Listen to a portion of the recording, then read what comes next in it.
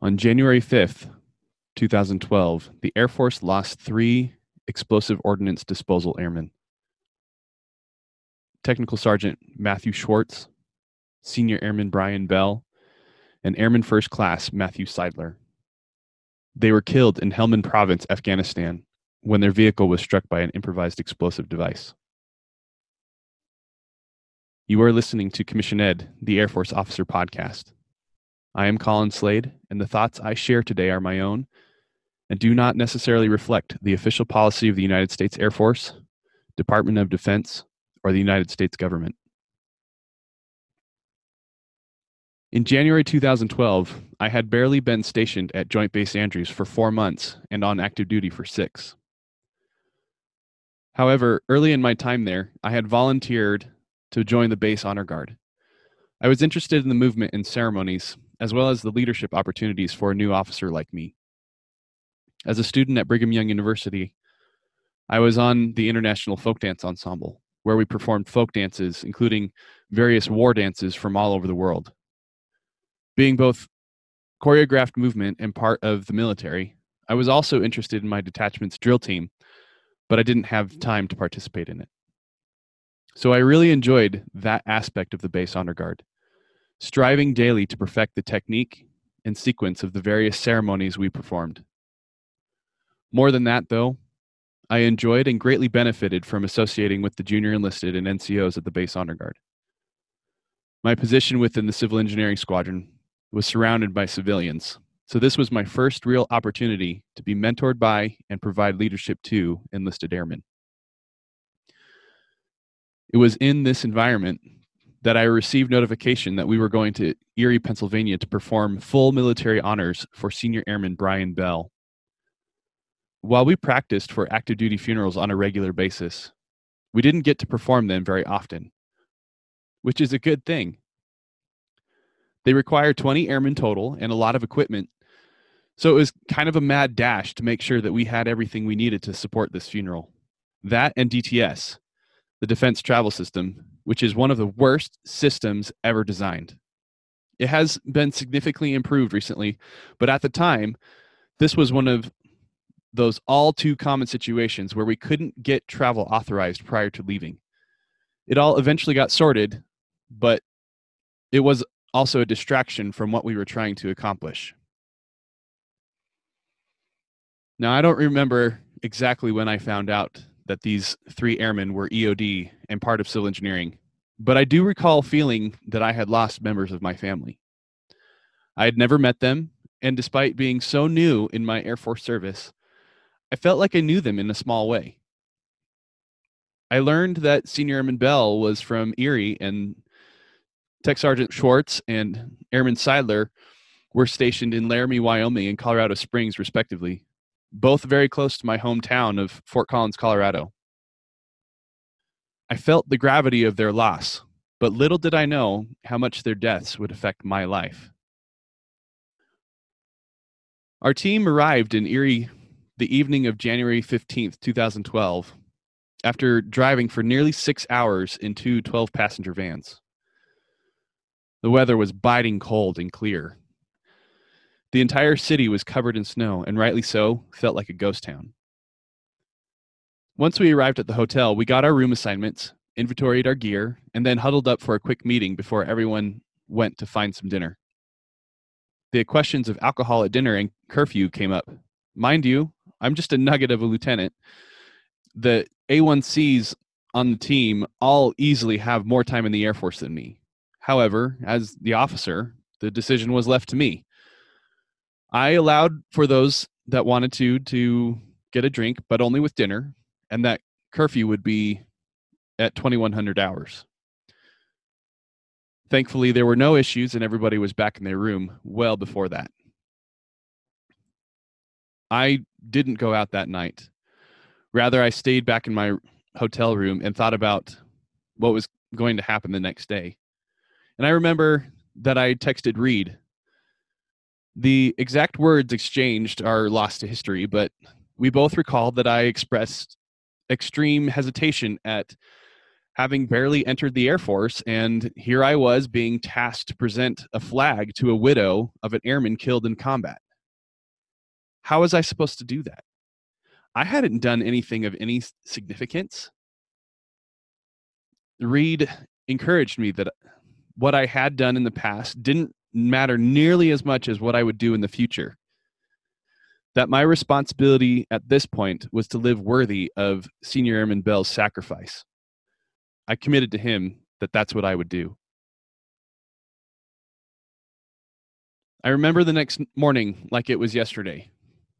We showed up to the Wintergreen Gorge Cemetery an hour prior to the arrival of the hearse carrying Senior Airman Bell's remains. As the officer in charge, I was the first one to make contact with the funeral director to make sure that we were all on the same page for the rendering of final honors, namely bearing the casket to the gravesite, folding the flag, the 21-gun salute, and playing taps. The funeral director made a point to remind me to pick up some of the spent casings from the salute to put inside the flag after it had been folded. It was bitterly cold that morning, with a slight wind coming off of nearby Lake Erie. My team was in place, though, and we were ready, or so I thought. As the funeral director opened the hearse, the sight of the stars and stripes draped over the casket made my stomach drop. Now, I'm not one to get nervous, but this was instantly different. Different even from other funerals for retirees and veterans that I had performed honors for. While those others had surely sacrificed on behalf of their country and their loved ones, they had lived out their long lives. Senior Airman Bell was in this casket before me because he had sworn an oath and carried out his duty to an all too early end.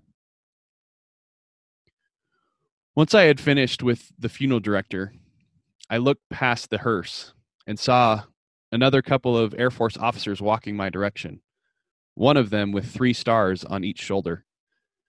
He made a beeline straight for me and took my hand in a vice grip of a handshake, introducing himself as Lieutenant General James Kowalski, commander of Air Force Global Strike. He informed me that he would be presenting the flags to Senior Airman Bell's next of kin. I thought, flags? There's only one flag. I don't have any more flags.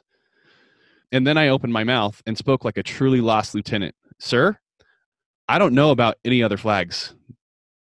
Did you bring them?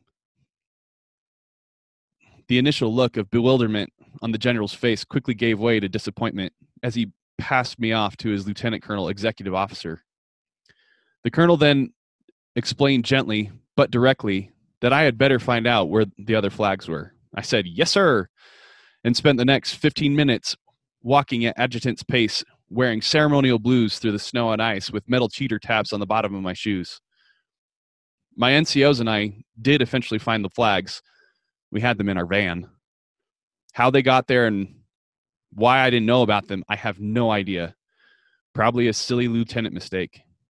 But then we had to adapt our manning assignments and procedures to allow General Kowalski to present the flags. Once we had that figured out, it was time to begin. I ceremoniously approached the casket, a very different movement from just minutes earlier. I then removed the tie keeping the flag in place and got into position at the back of the hearse. As I moved out of the way, the bearers replaced me and pulled the casket out. Senior Airman Bell was big. He was over 6 feet tall and built like a tank. Though the bearers were full-grown men, a tech sergeant, 2 senior airmen, and 3 A1Cs, they struggled under the weight of his remains in the casket. Even so, they did manage to clear the hearse and walk the casket the 100 feet to the gravesite. There I took my position at the head of the casket, gave the signal to lower, and began folding the flag. Despite the wind, the bearers folded the flag well and presented it to me. I tightened up the folds and then performed a full dress for the flag, handing it over to the general, who then presented it to Senior Airman Bell's wife, Elena. Though I was at the position of attention, I could see out of the corner of my eye as he knelt down and said, "On behalf of the President of the United States, Department of the Air Force, and a grateful nation, please accept this flag as a symbol of our appreciation for your loved one's honorable and faithful service." As Elena took the flag, my heart broke. We then presented the other flags, which we had already folded earlier, in a similar fashion to Senior Airman Bell's father, Richard, and other next of kin. With the flags delivered and still standing at the head of the casket, I clicked my heels to let the firing party know to begin their salute. Nothing happened. I clicked again, only louder. Still nothing. I performed a facing movement to see what was the matter. The extra flags had been carried by members of the firing party, and they were just now getting into position. One more click of my heels, and now they were ready to begin. The firing party retrieves their rifles, and the command given, "Hit up!" Boom! The rifles ripped the clear, cold sky. I tried not to flinch. Hit up! Boom! I was ready for this one, but I see others startle. Hit up! Boom! I think that's it.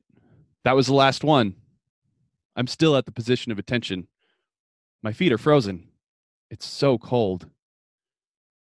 Present humps! Without even realizing it, my hand snapped to salute, and then the bugler, off in the distance and unseen, plays taps. There wasn't a dry eye among the family and friends. My heart broke all over again. Order humps! The bears and the firing party then retreated, but the NFP, N2IC for the firing party, walked over to me and handed me 3 spent casings. My mind was reeling. What am I supposed to do with these? Oh yeah, they go with the flag. I should have taken them with me and given them to the funeral director to place inside the flag after the ceremony. But I didn't. I thought instead, where's the flag? The wife has it, that's right. Breaking all protocol, I faced Elena Bell and ceremoniously as I could, knelt down in front of her and presented her the casings. She shook her head. No words were exchanged, but I stayed kneeling. I could see her eyes were red and puffy. Eventually, she relented and slowly slid the casings out of my hand and into hers. I returned to the position of attention and rendered a final salute before walking away. As I returned to our vans, I was lost in my thoughts. What in the world just happened? I truly tried my best to honor Senior Airman Bell, his family, and their ultimate sacrifice, but I know that it could have been so much better. Back at the van, the team was about finished putting our equipment away and getting ready for the long drive home to Andrews. Just then, I noticed General Kowalski's exec walking over to me. I greeted him, and he asked us to stay for a few minutes so the general could come talk to us. Oh no, I thought. The general is going to tell us how we screwed up the ceremony, and I'm the officer in charge of it all. My career in the Air Force is over. I'm sure of it. But that wasn't it at all. General Kowalski was very kind in his praise of our efforts to honor one of his fallen airmen and gave each of us one of his coins. We thanked and saluted him, then packed up and drove home.